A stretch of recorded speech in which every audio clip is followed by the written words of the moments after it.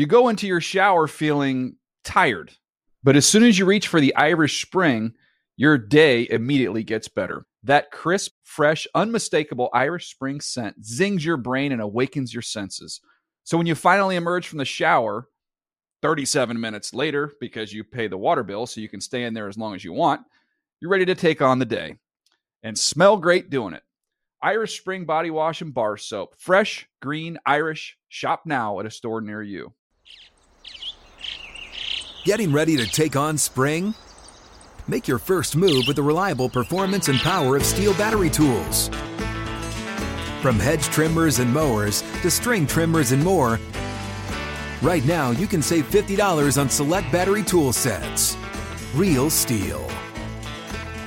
Offer valid on select AK system sets through June 16, 2024. See participating retailer for details. Whether you're a savvy spender maximizing your savings with cashback rewards, a thrifty rate watcher seeking the lowest interest, or a travel enthusiast looking for extraordinary perks, Kemba Financial Credit Union has a visa to complement your lifestyle and unique needs. Apply today at Kemba.org to unlock a limited time 2% cash back on purchases and pay 0% interest on balance transfers for an entire year with a new visa from Kemba. You deserve a card that works for you. Restrictions apply. Offer ends June 30th, 2024. The Around the NFL podcast. It's loose on one, Tito's and Soda. Welcome to another edition of the Around the NFL podcast. My name is Dan Hansis, and I'm joined in a room filled with heroes, Mark Sessler, Chris Wessling, and Greg Rosenthal. What is up, boys? Hey, Dan. It's good to be back in the United States of America. Los Angeles greeting us with some 85-degree Fahrenheit. Forget that Celsius garbage weather. Oh, yeah. A little bit of a statement, I thought. By Big LA. weather take by Greg. Yeah, a little bit of I'm just saying, LA was like, hey, remember me? Remember how beautiful It was a I am? statement. It was a statement game by the weather. Because the weather usually is seasonably warm. In LA this time of year, but they made sure it wasn't going to be one of those weird overcast LA days when we came back after a day of a week of 60 and raining. It's like, hey, welcome back, boys. Don't fly away anytime soon. I like the rain and like the trench coats and the umbrellas as a change up, Occasionally. just not as kind of the permanent But situation. Other than the meteorological elements of that trip, it was an amazing trip to England again, and the chance to catch up with all our fans out there, and the live show was a huge hit. Got to meet so many people, and everything really was great. It was a great trip, Mark. Mark, are you going to talk? What's up? I'm just absorbing the incredible content and information that you've been providing about the weather in Los Angeles for the first 8 minutes of the show. But the trip was amazing, and I keep thinking you do that thing where, like, if the week ago was your vacation, you keep thinking, oh, it's Wednesday morning. Where was I on Wednesday morning in London time? But then you have to add 8 hours, and I couldn't figure out any of these equations. I don't remember. It just went by like a dream. I think the highlight for me, like the quote of the week, was right after we finished the live show on Friday and we came off stage to thunderous applause. Mark pulled me aside and he goes, Dan, pinch me. This is too perfect. That is not. I'm not even going to interfere. Like, please believe that that's how I approached it. You had me until the too perfect part. It's like the fourth live thing we've done in London. I mean, I'm over pinching myself. You had me at pinch me. Then you lost me. I just actually wanted you to pinch me, but you refused. That's fine. Back in my mailman days, when I desperately needed an escape before the proliferation of the internet, I had this idea of virtual reality tours of like great cities and locations around the world. And, Anthony Bourdain came along and did that much better than I ever. Oh, he got on your corner before you can get there. But, having the NFL pay for us to go travel to great cities is kind of cool. And if you think about it, podcasts function in kind of the same way as virtual reality tours anyway. Not everybody can cover the NFL, but they can come along for the ride when we do. And we see that a lot at the live show, kind of attitude. Are you saying what I think you're saying? What's that? European Tour 2020. Yeah! Well put, Wes. All right. Big show today. So yeah, we're back. We got a day. Usually, as you know, if you're a regular listener, the show usually drops on a Tuesday. But we needed that, as they say, a buzzy phrase in this decade that's coming to a close. A mental health day was necessary, which we got, and I think we're all feeling and looking better. So let's get to it, because the NFL soap opera, it did not slow down while we were gone. In fact, a lot of huge plot lines. We have trades to get to. We have a trade deadline that's coming up in a couple of weeks. And with the big trades with Jacksonville and the Rams and what could come in the days and weeks ahead, how about this, Seg? Trade scenarios that could come to fruition.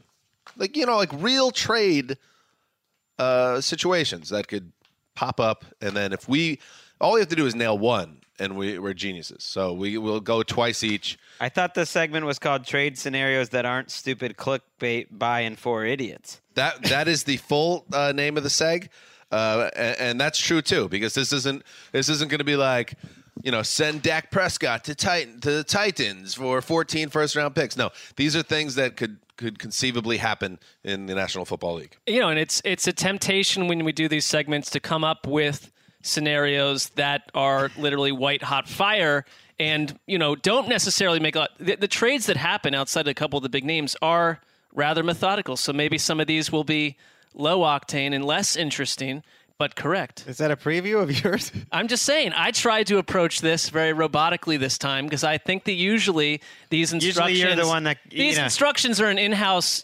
directive for me not to come up with something that doesn't make sense. Yeah, it's mostly directed at you. You're like, all right, can we not include something that includes Dr. Chow? Or ponies. Right, and... So I have followed your directions to a T. I wouldn't call it directions, but if that's how you, heard them or felt them, that's fine too. That is how I heard them and felt them. All right. And also the Thursday Night Football preview, a great game, I think. An AFC West battle between two teams going in different directions right now. But before that, yes, I mentioned trades. So let's hit the news. Oh my God, it's a tsunami. A trade tsunami, that is.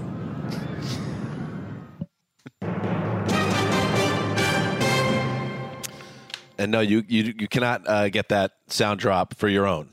Like, that is not something that's downloadable. But perhaps if we can monetize it, we will let you get Frags, making that statement again. You can have that. Do you want to hear it again? Oh yeah, I would like. All right, let's listen to it again. Oh my God, it's a tsunami. A trade tsunami, that is.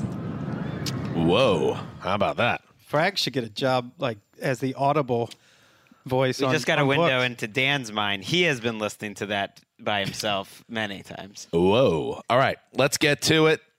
Jalen Ramsey got his wish. He was traded on Tuesday to the Los Angeles Rams. Of course he was. The Jags getting 2 first-round picks in 2020 and 2021, as well as a 4th-round pick in 2021. The Jags confirmed this trade. And now Ramsey joins L.A., a team trying to find itself right now. And in the hours before this trade went down, we found out that Aqib Talib, their veteran corner, was sent to IR, and Marcus Peters, who once upon a time was added to be the big missing piece filler for the Rams, had been traded to the Ravens for 50 cents on the dollar. Well, now here comes Ramsey to save the day, Wes? Well, that's the plan. They think that he's a team-changing kind of player. This is the most compensation, for a defensive back in history, according to Pro Football Journal. This is the highest anyone's ever paid for a defensive back, way more than the Bucs ever gave up for Darrelle Revis. Since 1986, 33 years ago, only about a dozen guys have been traded for at least two first-round picks. So he's in rare company here. And I think the way I look at this is the Rams don't think about their future the way, say, the Jaguars do, or the Bengals do, or the Redskins do. They think about their future the way the Yankees, Real Madrid, Manchester United think about their franchise. They want to be the number one brand in sports. Right now, they're tied with the Red Sox for 12th in the world, according to Forbes. And with that stadium opening up with the number one brand in sports, it means they're operating at a much higher level than any of these other NFL teams, except for the Cowboys. I don't trust this Forbes nonsense. Okay. I mean, well, you can use someone else. You get his point, though. Yes. What they're trying to do here is I was just surprised by that. With that stadium, they think they can do it. The stadium, the market, they're willing to give up their draft picks, and they don't have a first-round pick until 2022. They'll end up giving up 5 first-round draft picks in a row. 5 years in a row. Does anybody else think that's crazy? Because I do. Everything that we've learned about team building over the years that we've worked here together, or just as an NFL fan, is that a big part of building a real sustainable enterprise is through the draft, through the young players, and the salaries that aren't overly bloated that come with a young player out of the draft. So to completely, Mark, remove that from the blueprint here, it feels like you're flirting with disaster. Well, so I can think it's a move toward the toward the insane, but they can prove me completely wrong by winning a Super Bowl title this year, because they must feel themselves to be in that realm. Not that they're logically super far removed from it, but I'm not sure this is even a better team than it was a year ago. I don't think it is. I think they've got distinct depth issues. Their offensive line is a mess. Todd Gurley is a big question mark. And the biggest cornerback trades that I can remember, because I don't really put Revis into this when he went to the Bucs, because you sent him to Tampa into the total netherworld, was when, mid-90s, when Deion Sanders flip-flopped between the Cowboys and Niners and operated as a last piece of the puzzle that brought both teams a world championship. This is a last piece of the puzzle type move on paper, and I don't think that they're a piece away. You look what else has happened to their secondary in the last 24 hours, and I'm just not sure the Rams are that much better of a team right now than they were a day ago. Maybe I'm completely wrong about this. It hit me as a little bit too much of a cost. The cost was exorbitant. To Johnny Johnson, their safety, also moved to IR, so 3/4 of their secondary 48 hours ago no longer connected. Well, Talib was, not good this year. He was a below average starter. Troy Hill, for what it's worth, has played a little better when he's been in there. John Johnson is a huge loss. Johnny. They put Taylor Rapp into the starting lineup now too, so that could end up being, who knows what that could be. John Johnson, I think, is a good player, and you're losing him off a team that is already shorthanded. But the fact they knew about that when they made this trade tells me it's not for this year. They know they're not as good a team as they were a year ago. I don't think they're blind to that. I think they're certainly hopeful that they could be a much better team by the end of this year, that they can figure out ways to improve. It's only 6 games here. But the analysis on this trade that's, flummoxed me the most is that this is some sort of win now. This is it. They're putting all their chips in the middle of the table. That's what everyone said a year ago about them too. And they do have a ton of changes coming up on their defense, but he's under contract through next year at a very, relatively cheap rate. So he's in their team next year. They have the franchise tag after that. And you, of course, do not make this deal without the expressed plan, whether it happens or not, to sign Jalen Ramsey long term. I mean, they just aren't going to make it. And Ramsey, in his first comments since the trade, says he plans to be there, forever and ever. They're going by the logic that it's easy to get picks, and this does run counter to basically everything we've talked about and seen for a long time, which in my mind makes it seem interesting and maybe valuable. You always want to zig when the rest of the league is zagging. Good difference-making players are a lot harder to find than first-round picks. First-round pick, everyone gets those. Not many people can get game-changing players like Aaron Donald and Jalen Ramsey. I guess, part of the question is Ramsey that sort of player? That's maybe the biggest gamble of this entire deal. It's not just a narrative. Mike Silver, per a organizational decision maker with the Rams, the quote is, "We're swinging for the fences." Yeah. We're in it to win it. That tells me it's for this year and the future, but it's definitely for this year, but too. It's for both. I think you can do both at the same time always. Like this weird thing that it's like a choice. They're planning to be competitive and good every single season. Like, that's the plan. That when they traded for Sammy Watkins, that felt like a short-term thing. But then you get the compensatory pick back, and that was a deal that went terribly. They're operating very differently in terms of their team building. There is certainly risk to it. But I think they're looking at, like, if you can have 5 or 6 core huge difference makers, we can figure out the rest around him. The bigger problem is Jared Goff that sort of player? And certainly I think Todd Gurley is not that sort of player, right? Their eyes are wide open. I think they realize it's a risk, but they look at it like, even if there's only, like, say, a 10% chance of us becoming Super Bowl champions, if we manage to nail that, drive through the eye of the needle, look what our franchise will become. If you do that... And you have to give yourself that opportunity. Right. If it's a chance. If they win a Super Bowl, any questions surrounding this deal melt away because it's going to include Jalen Ramsey probably dancing around the field as they're up in the fourth quarter and will look great.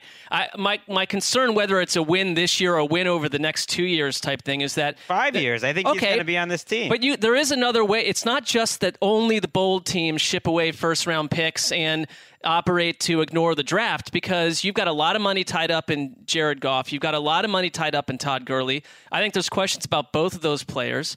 In general, I think that it's very fair to critique this. If the Rams come out of this season losing a wild card game and head into the offseason with no first-round draft picks over the next 5 years, there's different ways to build teams. This is a distinctive departure from the norm, and trade tsunamis are fine. Too much tsunami is too much tsunami. Now to the Jaguars side of things, starting with a missive from Executive Vice President of Football Operations, Tom Coughlin. Given the situation with Jalen, we made this decision based on what we thought is in the best interest of the Jacksonville Jaguars for this season and well into the future. We feel the trade that we struck with the Rams gives us great value for the next 2 drafts, and we remain very confident that our team today will compete this season for a division title.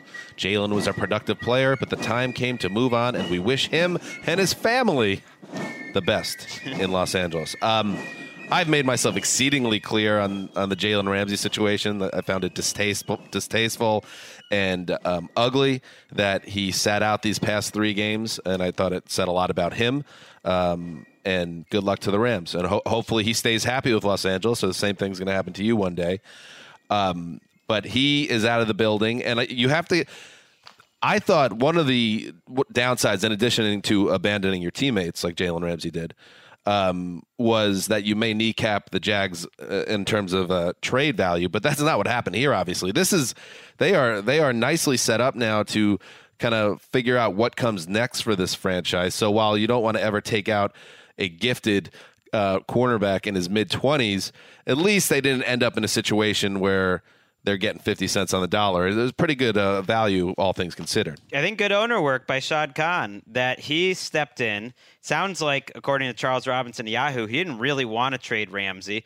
That I think the front office, according to the reporting, and you can kind of read between the lines, Coughlin and Ramsey had a dust-up. They had something that happened between them that immediately afterwards Ramsey asked for the trade, and they were never able to bridge that gap. Khan was trying to have it both ways, where he was trying to get them back together. He was trying to keep Ramsey as part of the organization. And while I think some teams thought initially, and there are reports out there who it was, the Eagles, the Saints, the Bears maybe, that Ramsey was going to get traded pretty quickly, Khan kind of stepped in, said, slow your roll. We don't want to do this. And what ended up happening over the last couple of weeks is the price tag went way up because the Rams specifically got more either desperate or just willing to make a big-time deal to the point where you kind of have to say yes, because what are we doing here? Khan was in this position where I think he was feeling like he had to choose between Tom Coughlin and his player, and I don't think he necessarily even made that choice, but his statement was really interesting today. Shad Khan said that the Jaguars are doing just fine today. I give kudos to our football staff, not only for managing this matter, blah, blah, blah. Credit also goes to our players for their professional approach during this situation. It did not go unnoticed. Now it's time to turn attention to, again, what's most important, the Jaguars. Now, that sounds good, but you've got a strange situation right now, and I'll shut up in a second, that the front office maybe wanted one thing. You have a coach who's maybe out there, who knows what he wants. Then you have a GM who doesn't really seem to be in control, the David Caldwell, and then you have Khan, who I think is a good owner overall, but there's a lot of things going on. And I thought Doug Marone's comments today in his press conference were really telling when he was asked about the trade.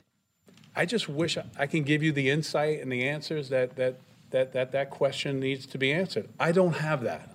So, and I wish we can get someone up here that can answer it. Motioning to the side of the room to his PR director. You know what I'm saying, Gene? It's me. You know what I'm saying? So I really, you don't know.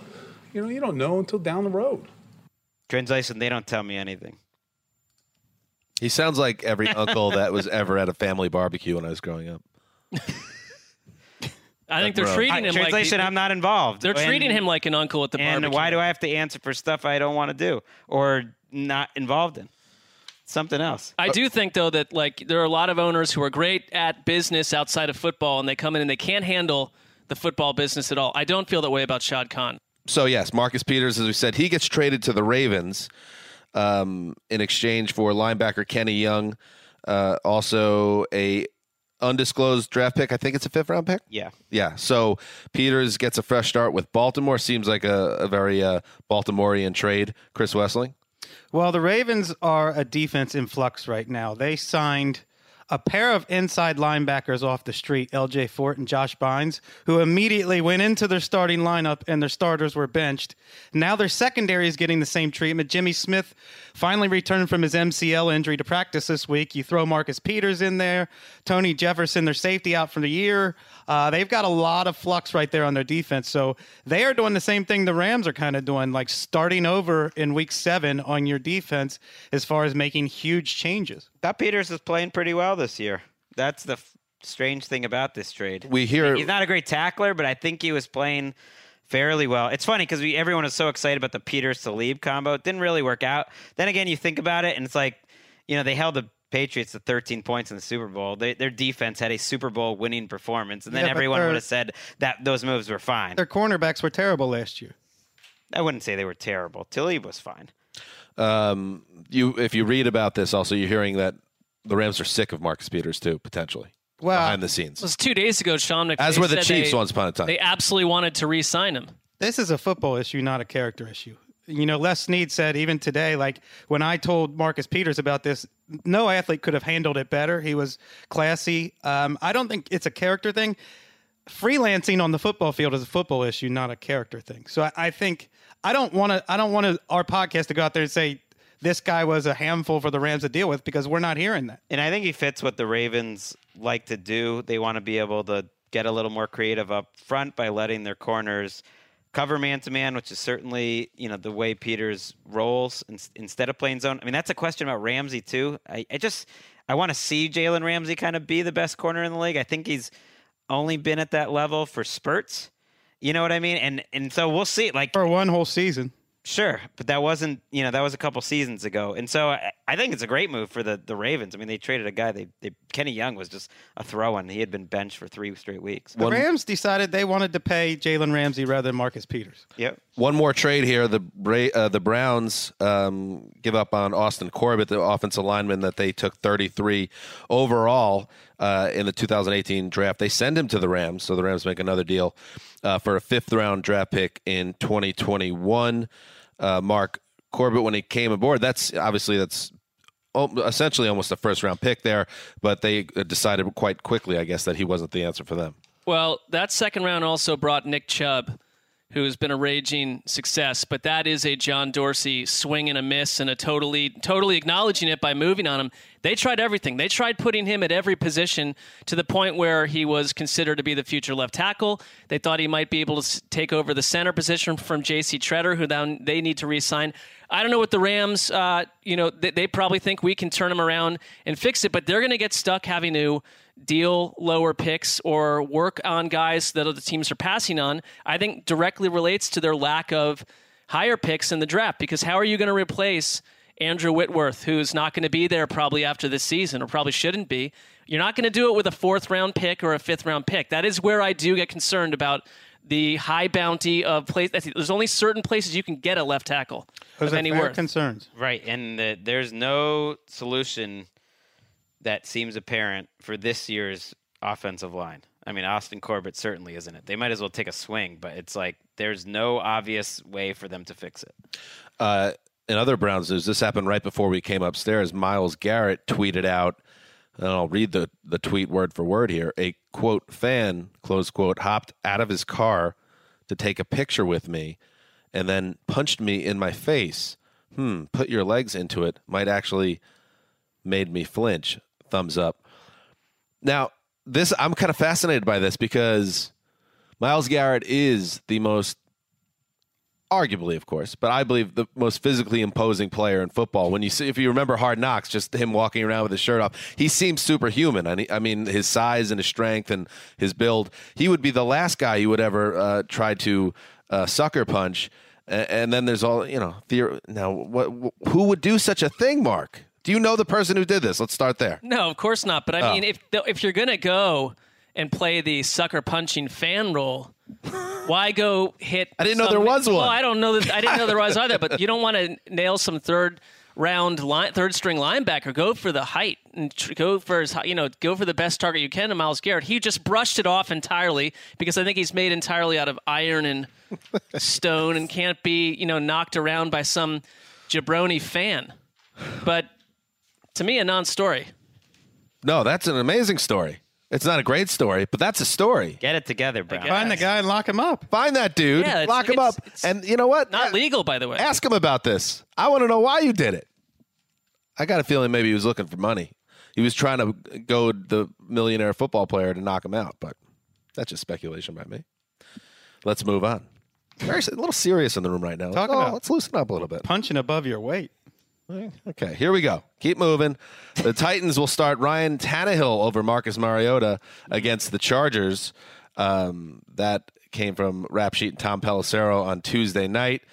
This comes, of course, after Mariota struggled mightily against the Denver Broncos. He couldn't lead the team past midfield before Tannehill came on and finished out that 16-0 defeat. So here comes Tannehill. I think a lot of people, Greg, saw this as a possibility at some point in the season. Are you surprised that it happened in the middle of October? I'm very surprised. I guess not as much after watching Mariota this season that it happened, but I wouldn't have guessed that coming into the year because Tannehill has so many of the similar issues that Mariota does, which starts with kind of a lack of feel of the position and reading defenses and getting rid of the ball quickly, making quick decisions. They're very similar players, both very, very athletic. I don't know. It's hard to imagine Tannehill saving them. Well, they both, to use a phrase that Alex Mason, our buddy with Sky Sports, they both eat sacks. They just love to munch on sacks all day long. That's their style. And Mariota had gotten to the point where he can't drive the ball down the field or into tight windows. That was never a strength of his, and it had gotten worse. The Titans, by DVOA, Football Outsiders metric, 29 in efficiency, 27 in pass, 26 in run, 32 in pass blocking, 27 in run blocking, 29 in yards per drive, 28 in drive success rate. They were miserable. They were down there with the Dolphins and Bengals and the pre-Darnold Jets as the dregs of the lead. And you had to change it up. I was reminded, someone found a tweet of mine from Thanksgiving time, 2016. What a time. Mariota was coming off an 8-game stretch with a 21-3 TD to INT ratio and a 118 passer rating. The Titans were averaging over 30 points a game during that 8-game stretch. That ended up being sort of where the wave crested and then rolled back and washed away his Titans career. Yeah, I don't view the move as having really anything to do with Ryan Tannehill.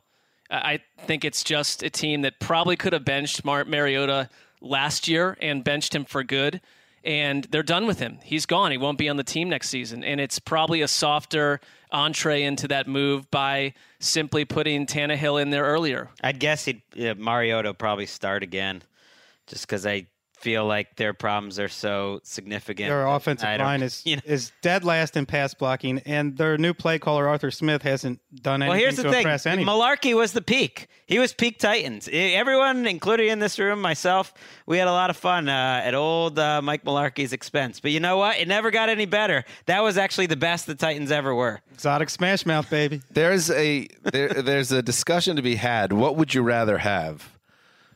The first round pick, especially the early first round, like Mariota was, number 2 overall, that flames out spectacularly, or, and you know pretty quickly that he's not the answer, like a Paxton Lynch, or is Mariota almost worse? A guy that you essentially dedicated 5 years to, waited and waited and hoped, and now where are they? I mean, they're a host of 9 and 7 seasons, 1 playoff win, and now they're going to essentially start over at the position. It's kind of, in a way, a worst-case scenario when it comes to building through the top of the draft. It's probably more off seasons of trying this narrative. Mariota's put on weight and blah blah blah, and he's looking strong. And it's the same thing with Winston. It's a half a decade under the river. It's worse. It's a different room in hell. I don't know why it's not worse. It's somehow worse than the huge bust. Well, the worst possible result is getting Tannehill.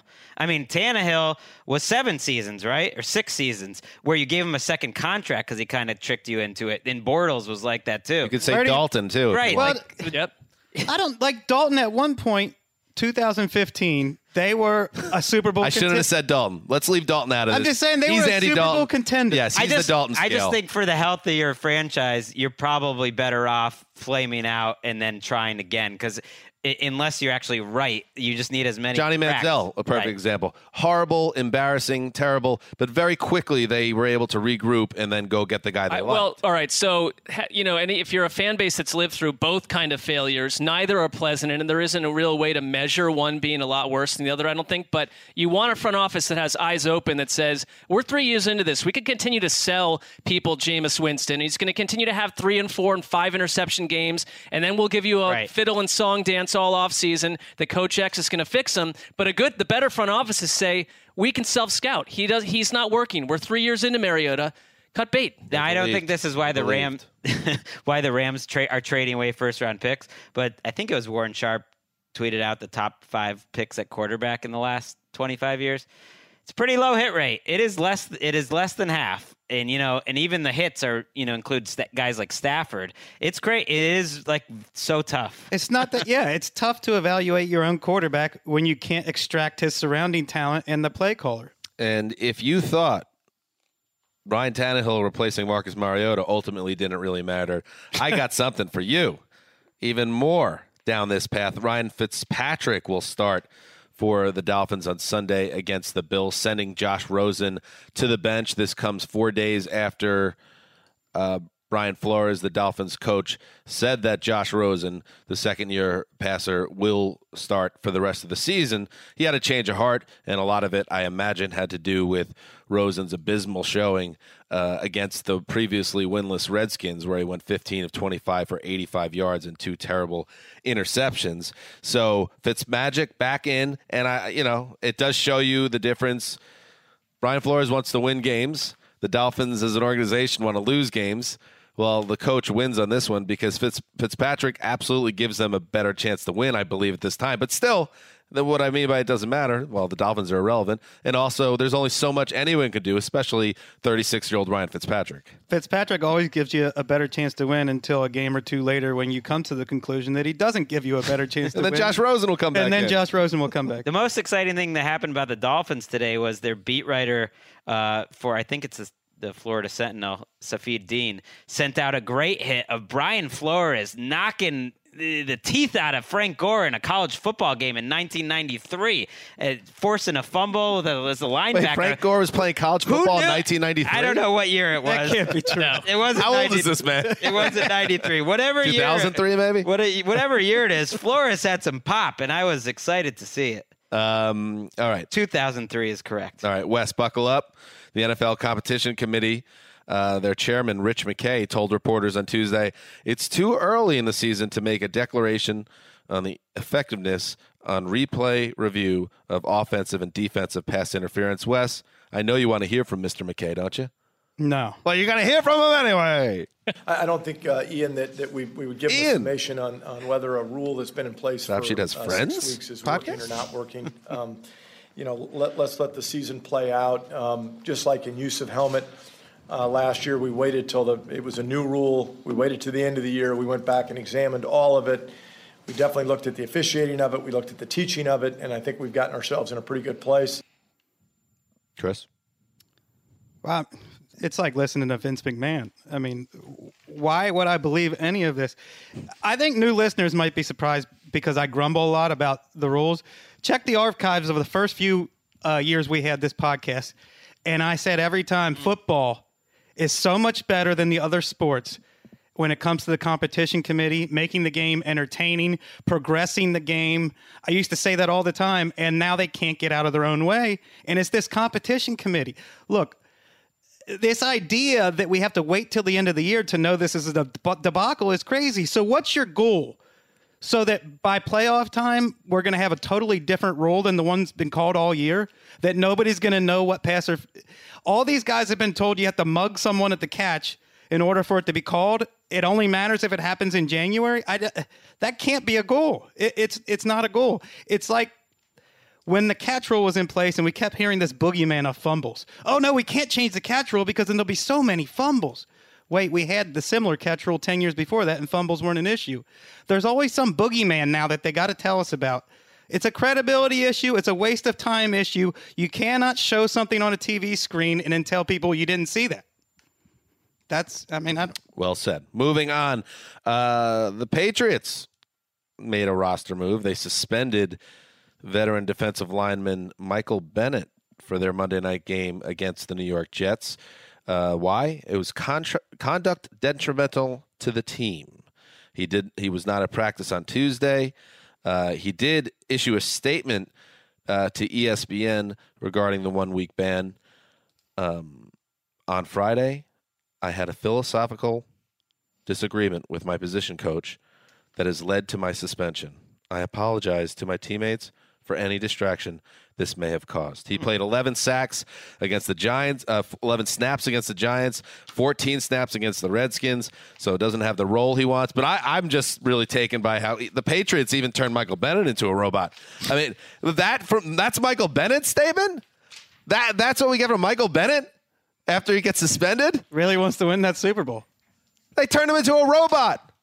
Well, not on the field. Man created machines to lead that's what Michael Bennett sounds like now, Mark. That's what he sounds like, Sessler. I mean, I knew a sound bit was coming, so I didn't want to interrupt. Tough crowd. What do we think about this?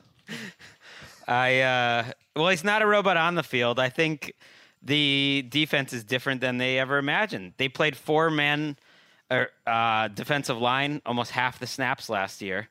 This year, they play a 4-man defensive line, virtually no snaps. It's a 3-4 defense where they're asking the defensive linemen to occupy blockers. That's not really what Michael Bennett does or necessarily wants to do, probably. And so he's not really playing. I mean, a guy like Adam Butler is playing way more than Michael Bennett. I think they'll find a way to use him eventually because that's just what they do.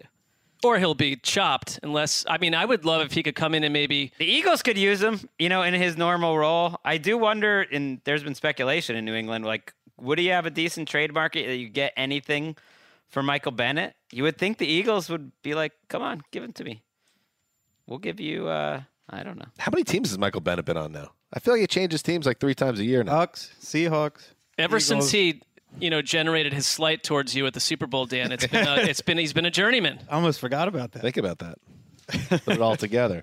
Finally in the news, Brock Osweiler announced his retirement. I'm extremely grateful for the time I did receive playing in the National Football League, he said in an interview with 9 News. He hangs up his cleats, having earned $41.3 million over 7 seasons. I'd retire too. Timing is everything. What more is to be accomplished? I mean, Bill O'Brien's pulled off a lot of career kind of resuscitations or just like hanging, walking that high wire act and keeping it all going. Surviving the Brock Osweiler fiasco to get to the point he is now where he could make those Tunsil trades and everything else that's actually looking great this year was his greatest feat. Because that usually would bury lesser men. Signed him to that big contract, but they were able to move him out of town quickly. To the Browns. 1 year. And very quickly, was able to diagnose, we botched this, I botched this. Let's go get a young player who just so happened to be Deshaun Watson. And by the way, as bad as John Elway has been since the Super Bowl, he got bailed out of that because he offered Osweiler a ton of money to stay in Denver. So this Elway messy post-Super Bowl 50 legacy could even be worse right now, but he got bailed out there. That's a good point. People also thought that the way that the Browns traded for Osweiler to absorb absorb. Big chunk of salary cap away from the Texans and get a pick. That would be the wave of the future. How many teams have done that since? Well, right. They got Austin Corbett for the trouble, right? Or one of those. But who knows? I don't know which pick it actually turned out to be. Helped everything. There are no Osweilers in the future, so it can't be a wave. That is what is happening in the news. All right, let's get to it. Trade scenarios that aren't stupid clickbait. Buy-in for idiots. So throw one out there. We got to hear who the players involved. I'd like to know the terms as well to really decide whether or not this is a feasible trade. All right, I'll throw out one before someone else throws out a Nick Foles trade. Smart. You want to get in front of an exercise like this so you don't lose one of your. I mean, this one makes so much sense. Reps. Now, this Thursday's game, which we'll get to in a second, could have an effect on the Denver Broncos. But let's say they lose this game, and let's say they're thinking about next year. I think they could trade a couple veterans over to the Jacksonville Jaguars and get the quarterback they wanted all along in Nick Foles. Chris Harris, Derek Wolfe, and a third-round pick for Nick Foles. Now, that almost sounds like a lot. That's way too much. Wolfe is all... Chris Harris is a better player than Nick Foles. Here, listen to this. Chris Harris and Derek Wolfe are on the last year of their contract. It's just for this year. It's just to make the Jaguars better this year. Wolfe didn't look like his career would necessarily be continuing maybe that long, at least the way he was playing earlier. So that's just, again, another guy on his contract year that you're just taking a swing at. And a third-round pick. Considering the price of quarterbacks, including Nick Foles and other trades, I actually think that's pretty reasonable. You're basically getting rid of two guys you want to get rid of anyways, and you're trading a mid-round pick, and suddenly you have your starter for late this season and then into next season. At a very reasonable price. Everyone's happy. No way I'm doing that if I'm the Broncos. Really? No way. Why would I believe that Foles is better than having Flacco and Drew Lock? My concern would be just what is Nick Foles as a 16-game starter at this point? There's just too much evidence that durability is an issue, and his stretches of play that lasts beyond in Philadelphia 3 or 4 games. Here's what John messy. Elway, if he hasn't done anything right at quarterback. You got to keep taking swings until you get one. Yeah, but that swing's costing a third-round pick, Chris Harris, Derek Wolfe, and the possibility of getting back into the race. Those two guys are giveaways. I mean, they're going to give them away to someone. But you're also giving up 10 games of your season. Right. I'm assuming they're going to lose Thursday night, and that they're not gonna be a factor. 2 weeks from now, they might be 2-6. It's always dangerous bringing this up in this room, but that would also then be turning over the franchise to Gardner Minshew after 4 games. No, I'm not going to come at you about that because I think you need to be sure about Gardner Minshew because we talk about the first round quarterbacks that flame out. There's been just as many stories of guys that turn it on for 6 or 7 weeks, then they're totally exposed. And so I'm not saying that's what I think Minshew is, but it would be a big leap to Foles, who you had coveted for a long time. You give him the deal, you get him on the first day of free agency, and because he gets hurt and this unknown comes in and lights it up, you make the move. Yeah, I think if we're going to be concerned about the sample size of Nick Foles as a starter, well, we should definitely be about a rookie who's been exciting but been in there for a month plus. All right, not bad, Greg. Not bad. Not bad at all. Little clickbaity, but yeah, but I wouldn't get too upset. Anything with Foles is going to be clickbait. All right, you know what? I'm feeling generous. I'm going to stay out of the way here. I want to hear more from you guys, Wes. Well, we talked about that the norm. Thank you. What is the norm around the league, and what we talked about zigging when everyone else is zagging. Well, overpaying and swinging for the fences, worrying about the future later, is the new norm.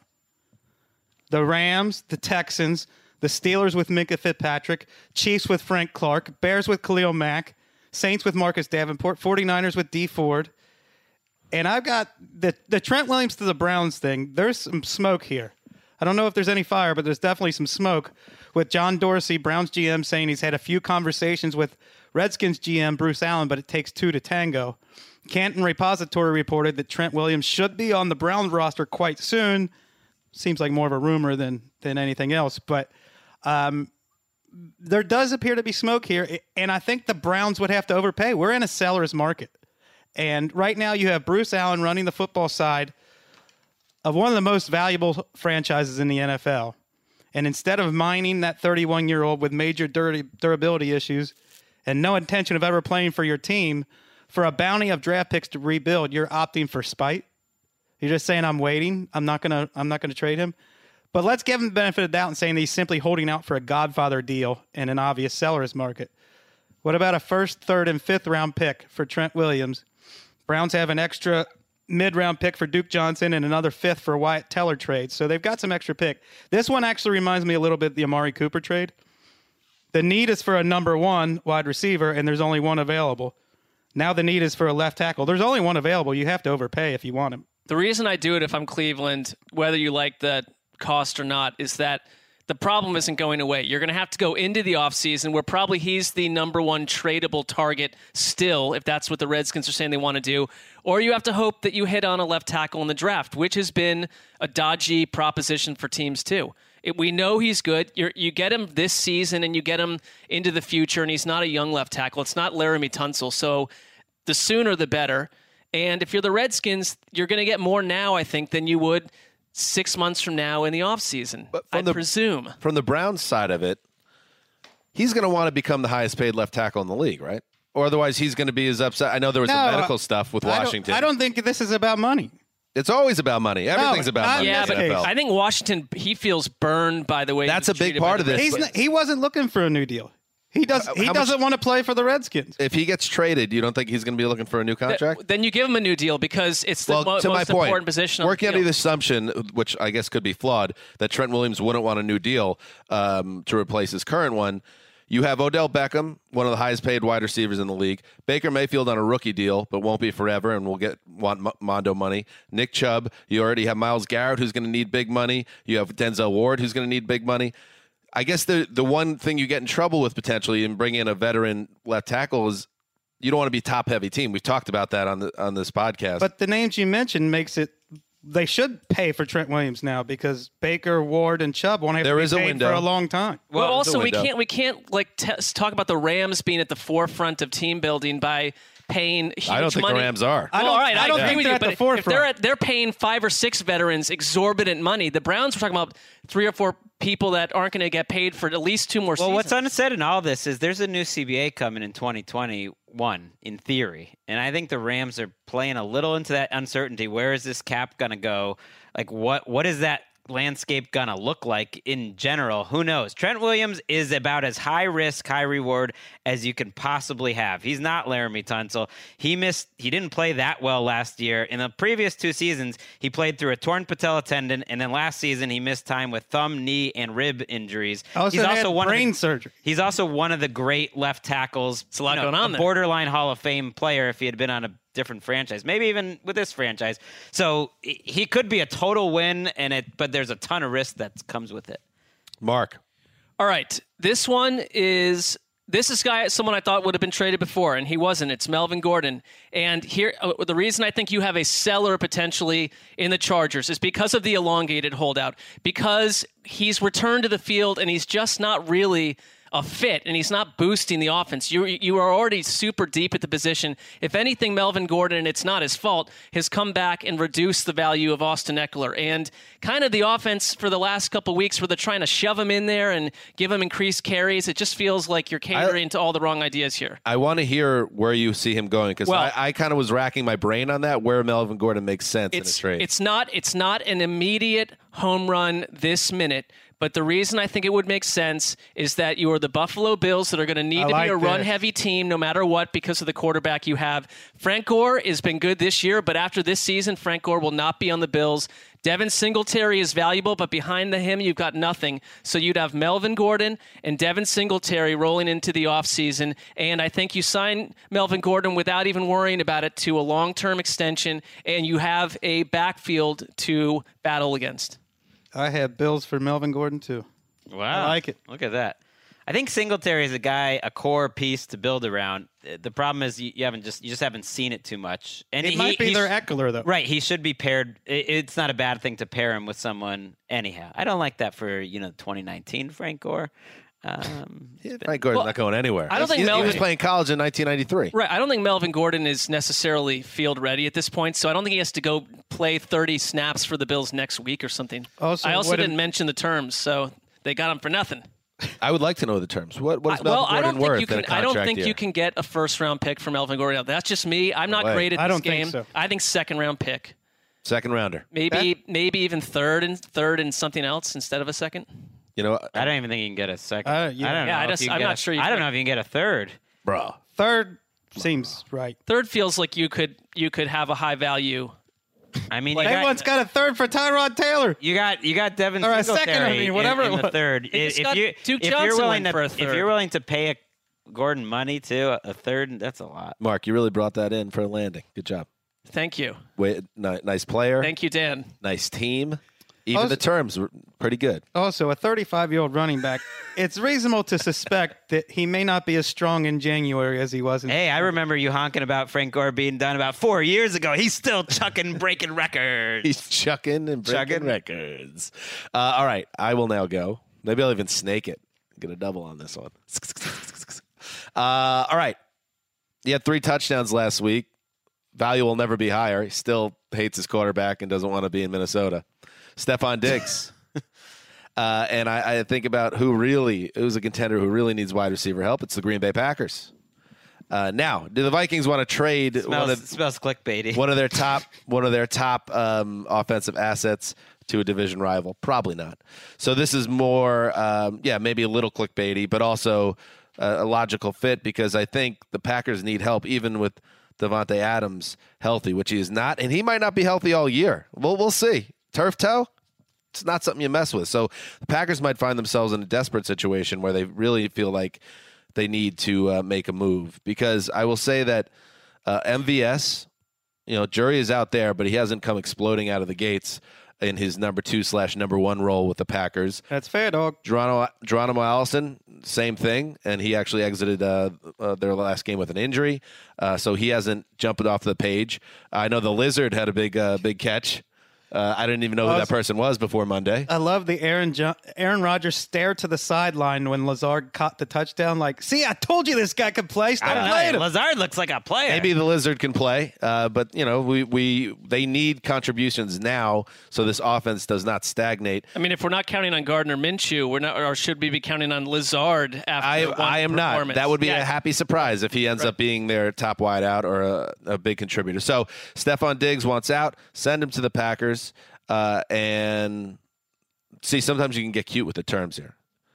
You send a second and a fourth to Minnesota, and they send you Diggs in a fifth, and everyone is happy. Why would the Vikings be happy with Hey, Packers, come beat us this year in the division. Why would they be happy? Because Diggs is unhappy, and sometimes, as we learn in the NFL, you lose your agency as an organization when a man doesn't feel good anymore. No, they have all the agency in the world. They control his rights. They can do they though? This team is as win now as any team out there.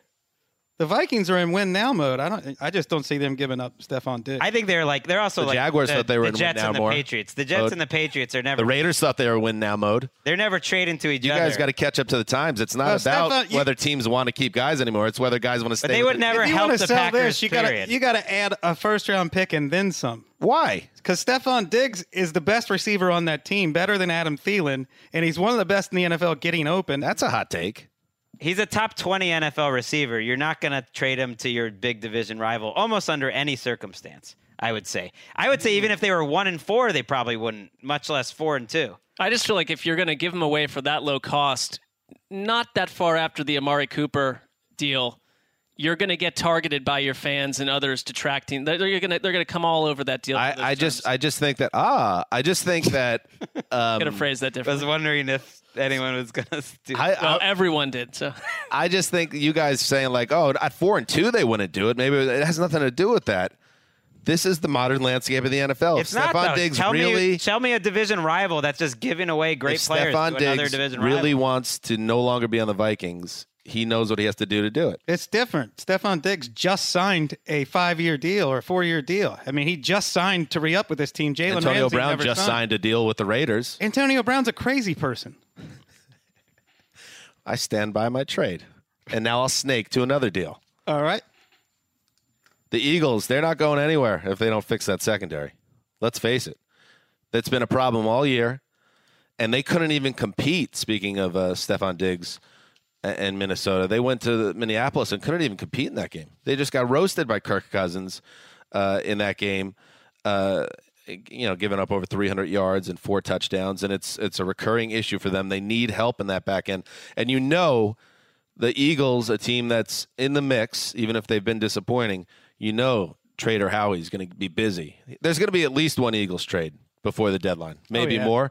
So I'm going to just piece it together that they're going to go get a cornerback, and I'll throw out Janoris Jenkins of the Giants, a veteran who's up and down as a player, but perhaps with Jim Schwartz on that defense, they say, hey, maybe we could help this guy out, improve his game a little bit, and maybe he's revitalized getting out of New York, where it's been a pretty rough sledding since he got there, pretty much. He's got 1 more year left on his deal. He's overpaid for what he's given the Giants, but it's not something that's going to bring down the organization if the Eagles can make it work financially. So Janoris Jenkins, how about a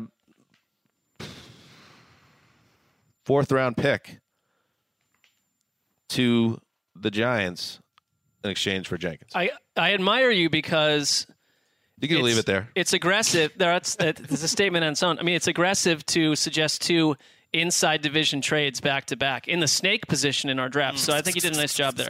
I thought about the same combination. I had Janoris Jenkins going to the Seahawks because I don't think the Giants would help the Eagles potentially.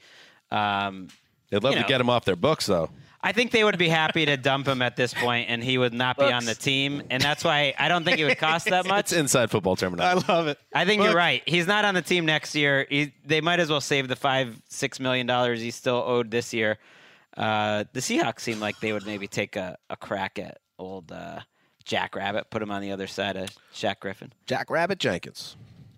The Eagles did get good news today. Jalen Mills and Ronald Darby, who are their 2 best cornerbacks in a world where they're healthy, although they haven't been in a long time, returned to practice. So that could help them. Greg, excuse me, we're snaking. Mark. Well, I'll make quick terminology on your Eagles path, because I had a lot of players going to the Eagles, and I like the position too. I think Chris Harris to the Eagles is out there because he gets mentioned over and over and whispered about in these trade rumors. And where is this coming from? Just thin air? And he's coming from the same guy who's selling cars out in Denver. That's what I think. Well, exactly. And I think that Chris Harris to the Eagles this one's for me. Eagles Broncos are not going to toy with each other at all this season. There's no, it's an easier trade partner. And the Chris Harris is not long for Denver, I don't think. So Eagles, but I think he's a much better player than Janoris Jenkins. So I think, there's a reason. You can use them both. The reason I'm sitting here and not in a front office, because the terms are always shaky. But a 3rd-round pick for Chris Harris, that feels like the Broncos didn't get a whole lot. I like how your confidence falls off a table when it comes times for the terms. Because the terms are ridiculous to me in most of these deals, and I think they're often surprising. They're also shifting. People are paying way more now than I remember at any time in the NFL.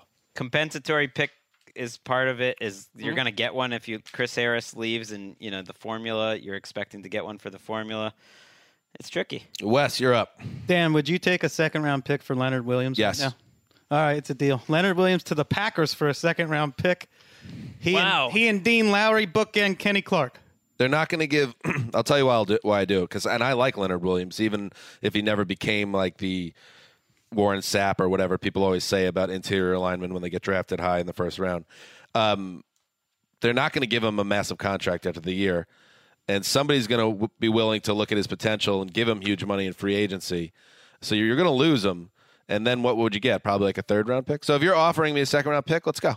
Let's fly. To the Packers, who send him out of the conference, and that's it. Played better run defense last week, but run defense has been an issue. He could line up there as a 3-4 defensive end. That's where he belongs anyway. And they have Quinnen Williams there, of course, who they drafted in the 1st round this year. So I don't know why we're always trying to make the Packers better, but I like it. Yeah, and does Mike Pettin? He didn't cross over with Leonard Williams, right? You don't get that. Would have liked to. I don't think so. Yeah. It makes sense to me. Yeah. It does sound, you keep on hearing it among the Jets beat writers, that they are going to make a move. I do wonder, though, what would happen, Greg, if by some miracle they beat the Patriots on Monday night, if that would change everything about their philosophy. You've heard Robbie Anderson thrown out there as a possibility. Leonard Williams is being bandied about constantly. Well, the trade deadline is 2 games away for all these teams. So that's a lot more information. If the Broncos, for instance, win 2 games, they're probably not going to be looking to be as aggressive as if they're 2-6. It makes a big difference. And the Jets I would throw into that camp.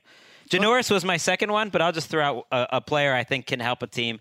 How about Kenyon Drake to the Colts for a 5th rounder? I think Kenyon Drake could be a great extra weapon on an offense. I do too. The Colts could use some more weapons, and I do not think it would cost much to get half a year of Kenyon Drake. I've got Kenyon Drake to the Jags for a 4th round pick because Leonard Fournette in the passing game turns around sort of like a cruise ship in the Panama Canal. Wouldn't have to move. Like if you're moving from one Florida residency to another, not that long of a drive. Like Owen Daniels in week 1 of 2013 season. Like Jason Witten after his drop last week. Oh, poor Jason. Still having a better year in 2019 than 2018. Made some plays. Having a better year than Jimmy Graham is. He's comeback player of the year. Let's just say it. There are now reports around the Packers with the headline, Jimmy Graham not ready to lose snaps just yet. That's the kind of season that we're talking about with Jimmy Graham. They're waiting until Tanyan comes back. All right, good Tanyan. Good seg. Thursday Night Football coming up, Week 7. It's a freight train. And I understand if you're a fan of the Lions or the Packers, you feel like you got jobbed Monday Night Football, the way the timing fell with our podcast this week. I get it. Don't take it personal. It's just a matter of timing. But when we hit the preview, the Thursday show preview, we will hit those teams hard, and we'll touch on what happened on Monday night. And yes, Lions fans, we know, we're here for you this season. I think they have to have noticed an uptick in our interest in them and attention towards them. We were as furious as Kevin Patra about the officiating in that game. Well, not me. I got a lock out of it. But everyone else deserves to be angry about those penalties. Somehow that got mentioned. I think our nice words that we've said about the Lions will more than make up for their back-to-back gut-wrenching losses. So now, speaking of the AFC West, because we were speaking about that division earlier on today's podcast, the Kansas City Chiefs coming off back-to-back losses, both at home, by the way. Sleep on that a little bit. It's one thing to drop a couple games in a row during a long season, but when you do a 1-2 at home, now you got to go on the road. Well, let's see how they respond to that. They go to Empower Field at Mile High, Wes, to face the Denver Broncos, who it's interesting because the Chiefs, they win 4 to start the season and lose 2. The Broncos, they lose 4 to start the season and now win 2. And this is a game, Wes, where we're going to learn a lot about where the Chiefs are offensively because the Broncos defense has figured it out. Chiefs already ruled out Sammy Watkins, Kendall Fuller, their nickelback, Chris Jones, their best defensive player, and offensive left tackle Eric Fisher, left guard Andrew Wiley. They are extremely shorthanded and were outplayed last week when they were shorthanded. Now they go to Denver, where the defense, just in the last 2 weeks, has jumped from the late 20s to number 8 in DVOA. They are now a top 10 defense. Shutout will do that. Well, it's two dominant showings in a row. And then if you throw in the Jaguars game the week before, dominant for about 2.5 quarters of that one as well. So you're playing a Denver defense that has transformed the last few weeks. Kareem Jackson playing at a very high level. Alexander Johnson, their inside linebacker I talked about on Sunday's podcast, has been one of the best inside linebackers in the league the last 2 weeks. Mike Purcell moves into the starting lineup. They've got a lot of changes on that defense, and they're playing well. You hear what that is? You guys from Wes? What's that? It's the excited it's coming back a little bit. Yeah. Look, they've got them. They've hooked them. They're going back up the roller coaster. I say that I concede that I was too high on them in the summer, but I think I have been on their pulse since the season started. I know what this Broncos team is, and a lot of people don't. Well, their season comes down to Thursday night. I mean, it's over if they lose this game and they're 2-5 as far as I'm concerned.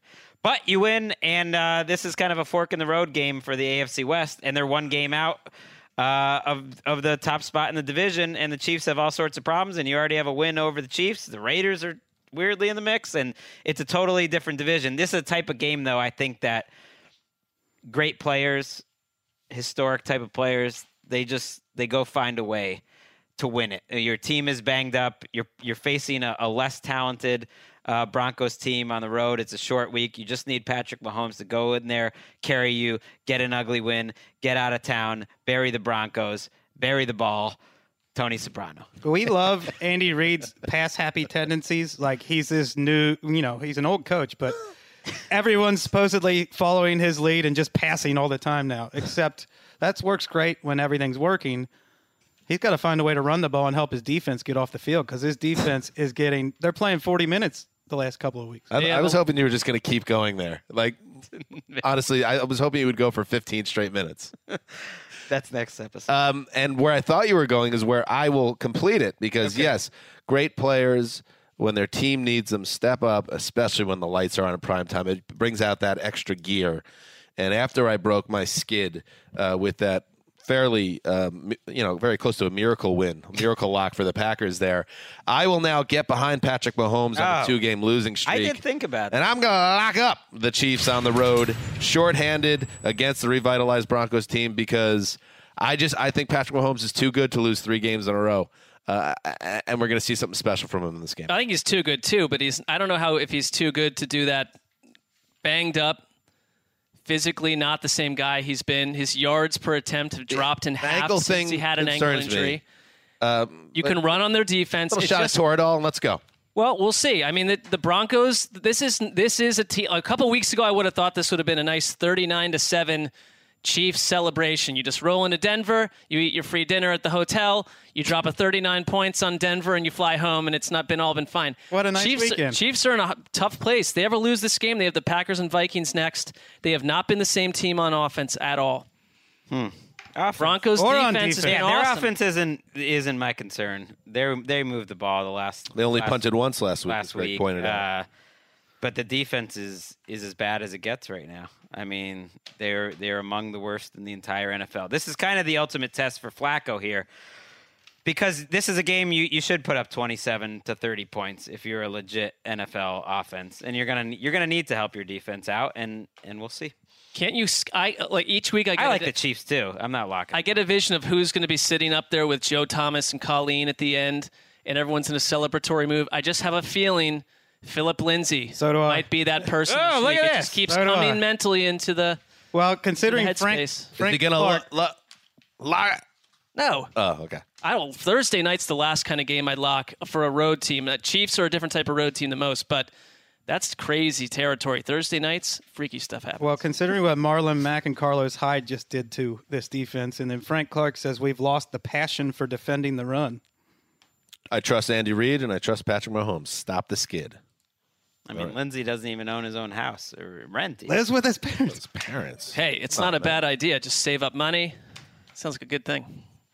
It's hard. He didn't get that Brock Osweiler money. He got Philip Lindsay money. It's a red flag, man. Get out of that house. Go start a life. Like 22 years old. Get a place with your college buddies, in Hoboken, and you just loosen up. Meet the girls. Seems like a long commute. Go out to the bars. Hoboken? Enjoy yourself. Yeah, you take the path into the city and enjoy yourself. Right, but the city he lives in is Denver. Correction, he's 25 years old. It's time to get out. Right. I came back 25. Come on, dude. When I left Los Angeles with no plan and went back east, I stopped back in old Wilbraham. I think for about a week. It was one of the Was it like a Garden State scenario? Like one of the darkest, most depressing weeks of my life. I had to get out of there. It's tough. It's like, what am I Head nod to doing? the Rosenthal family. I mean, they were great. Deb listens to every show, right? I might have been like 3 days. I don't even remember, but it was. I'm sure your parents were rocks, harrowing. but otherwise you were thinking big picture type stuff, right? I was just thinking, where am I? Yeah, I got you. I got you. All right. One day you go home, you go to your parents' house and stay the night, and you realize, wow, this is a house, but this isn't my home anymore. And maybe Philip Lindsay is going to come to that realization eventually, because I think he needs to if he wants to take that step as Are we sure that's where he's living right now? As this is it's been decided on the show. Okay, he lives in. Well, if he's not, then people announcing their football games have been getting it wrong. All right, good stuff. All right, so whoa, Steven, you're doing great behind the glass, but we're not ready to say goodbye.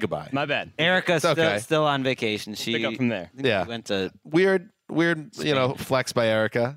Say we put in a lot of work in the UK. Now I'm going to go disappear for a week or two in various locations across the world. She made that decision, and that's good for her. Steven, you've done an awesome job filling in. I just want to let the audience know what's coming up. Tomorrow night, we'll have that Thursday night recap, of course, and then Friday or late. Yes, Friday, right? When do we put out Thursday. So it'll be still jet lagged. Yeah. Thursday afternoon, you'll get the Week 7 preview. Thursday night, you'll get the Thursday Night Football recap. And, of course, we'll be back right here in the studio here on Sunday night recapping all the games that we preview tomorrow. Okay. Steven, thank you. Gotcha. Dan Hanzus signing off for Quiet Storm, the mailman, the old boss. And little Stevie behind the glass. He's not little, though. Till Thursday.